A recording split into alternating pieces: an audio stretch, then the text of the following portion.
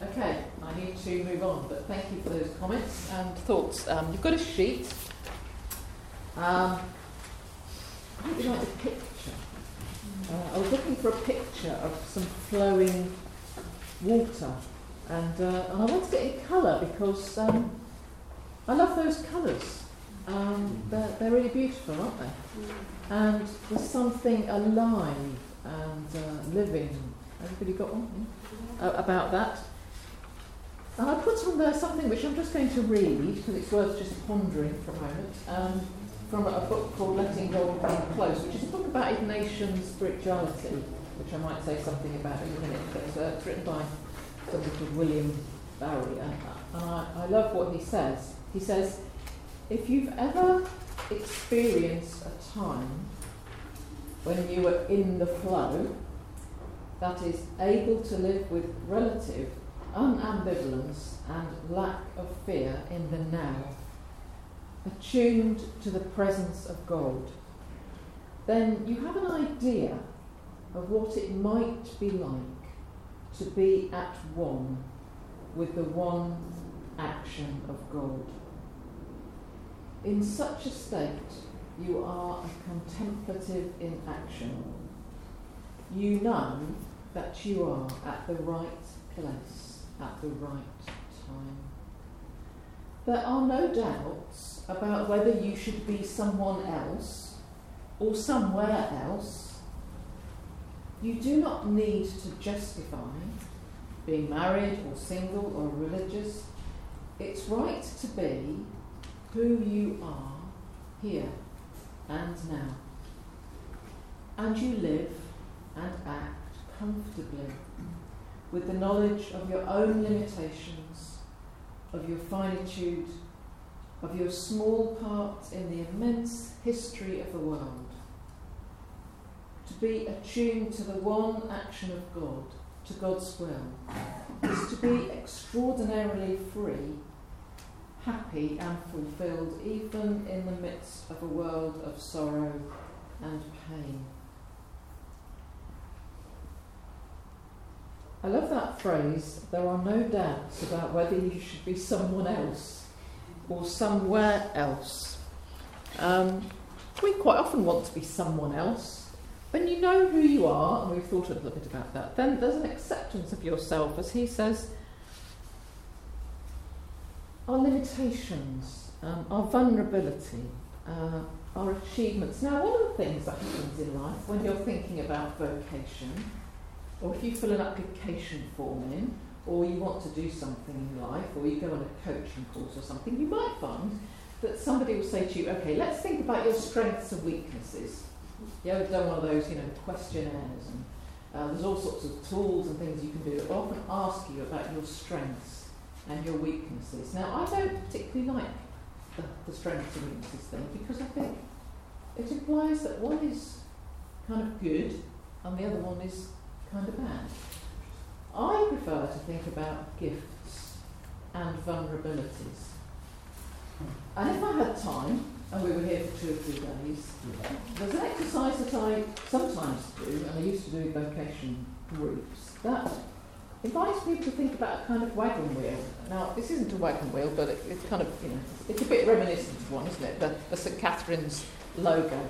And the thing at the middle, that is the hub, if you like, that holds everything together. That might be your name.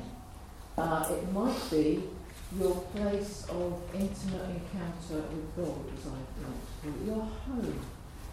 I wonder where you go when you need to be reminded that you are loved by God, and God loves you, and you are in God, and God is in you. When you're having a difficult time, and the chips are down, and things are tricky, where do you go? Maybe it's to remember your name, to hear that again. Maybe it's to a favourite verse of scripture. Some of us have a verse of scripture that kind of stays with us, all our life, or the verse of a hymn. Maybe it's a particular picture or poem or a place. Maybe it's the Eucharist, the Mass, a symbol, the cross, the Bible, I don't know. But there's a place where we go to just remember and just be grounded again. And it holds things together. So I sometimes get people to think about that. And then I might say, well, think about these spokes, if you like, around the outside. Think about all the things in your life that have shaped you. Experiences, people, places, jobs you've done, disappointments, failures, achievements, circumstances, illnesses, jobs, people, family, friends, I don't know, all the things that have somehow been learning, shaping, forming experiences for you. So I don't know what I think about that. And then around the outside, this is a bit I'm coming to, there's the sort of outside bit, the ring that holds things together, the rim, if you like. You might call it where the rubber hits the road if it was made of rubber.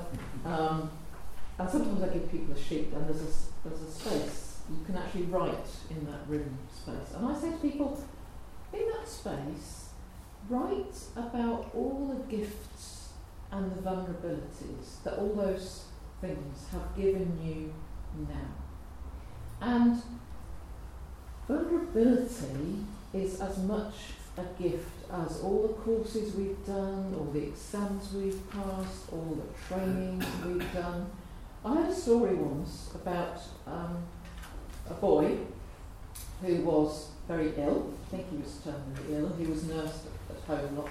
And he talked about his nurse that he was very close to, known her for some time. She came to his home, she looked after him, she did what was necessary, and they had a good friendship. And there was a comfort and a rapport there. And one day, she couldn't come, and another lady came, and she was kind of Mrs. Super Efficient, if you know what I mean, Mrs. Christine uniform, the bed has to be straight, everything has to be tidy, everything has to be beautiful.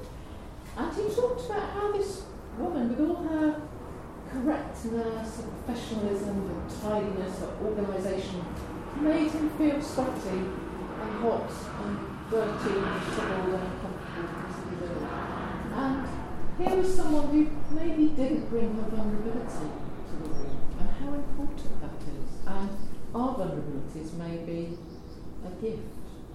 So when we're thinking about moving into our sense of vocation, I can't tell you what that is. You know, you may be thinking, gosh, when does she get to the point where she tells us how to know what it is God wants us to do? I don't know. I can't tell you that. But what I can say is, whatever your life has given you, there are gifts and there are vulnerabilities, and nothing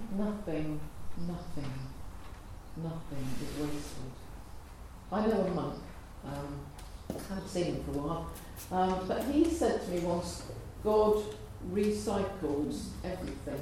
I'm talking to book about compost. I love compost. Compost is a great thing, isn't it? Because you chuck all your banana skins and your tea leaves and your bits of old rubbish in there and kind of stir it around and wait for a while and give it the right conditions. And then out comes this wonderful, fertile, crumbly stuff. And what fascinates me about that is, it's the same stuff. It's the same matter. It's the same material. Nothing got taken away, unless you've used, compost, what do they call them, aerator, accelerator things, then nothing's been added either. It's the same. And God takes all that we have and all that we are and does something amazing with it. And that's what I mean, I think, by being in the flow and being happy with who we are and what we've got, because that's what God is going to use. That's what God is going to do something with, not something else or somebody else or somewhere else, but you and me, as we are, with our stories and our journeys and our gifts and our vulnerabilities. It really is that God works through. Now, I just want to speak briefly about Ignatius, I think, because talking about this flowing and being in the right place and hearing God. Many of you, I'm sure, will be familiar with Ignatius of Loyola. He founded the Jesuits, and I won't say too much about him today, but he talked about guidance, and he said, well, when you're trying to find out what it is that God is calling you to do, there's something called consolation that is about, I think we sometimes refer to it as peace. It's not quite that. But you know, when you're trying to do something or go somewhere, and you're trying to decide if it's the right thing, despite whatever's going on in your head, something in your heart will draw you. And you think, it doesn't make any sense, but God is drawing me. Somehow if I go down this path, if I go down this route, it's not logical, but I just know that's going to draw me closer to God. And he talks about desolation. And that's really when, for whatever reason, you have a sense that the path you're on or that you're contemplating, however sensible, however reasonable, however advantageous, however much your friends tell you it's the right thing to do, something in your heart is kind of going, that is such a bad idea. Have you ever had that experience? Something in your heart's just going, oh, and you're going, but it's fine, the pay's great, like the house, great job opportunities, fantastic, whatever. But something, pardon me, in you is just going, you really don't want to do that. And I don't know about you, but on the occasions in my life when I've ignored that, I have come to think, oh yeah, I should have listened. Now, whether you think that's God, experience, intuition, the Spirit, but the Spirit definitely works through that. So, this being in the flow, this being, who am I? And what is the quality of my knowing? And am I being drawn somewhere? And it involves being present. When I was thinking about whether to leave at Fair, the significant job that I had, somebody asked me how I would know if it was the right thing to do. And I said, well, I'll know because I'll have thought it through.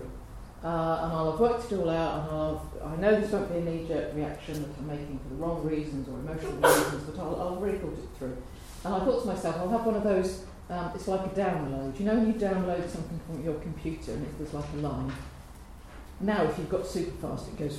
But in the old days, it used to go 1%, 2%, 3%, and about 3 hours later, you'd come back and it'd be 17%. So I thought to myself, yeah, I'm going to download the idea that I might make a big change in my life, but I'm not going to rush into it.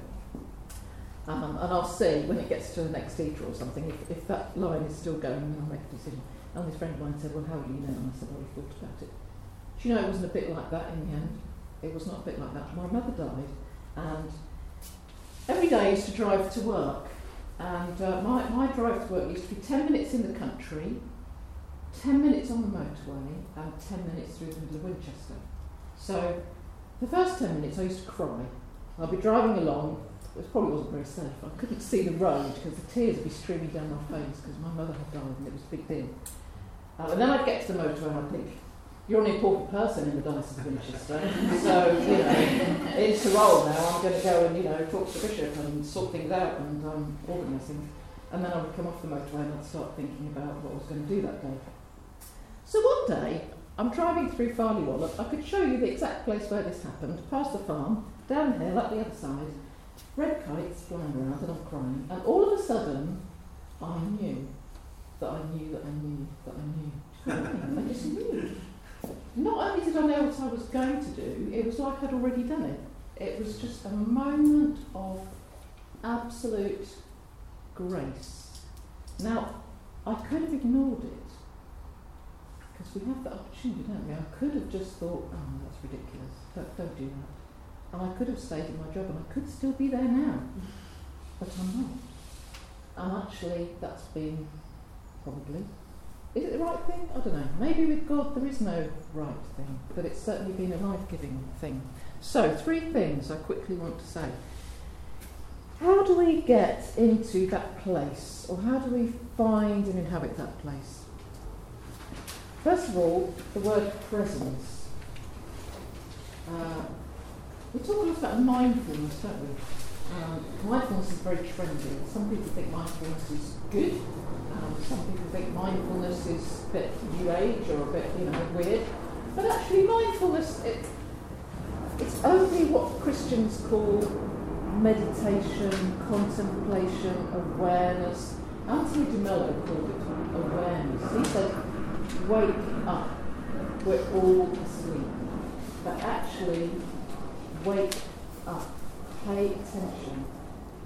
Never mind the past, never mind the future. We do have to pay attention to those things, but actually the most important thing is that you're present to the here and now. Are we aware?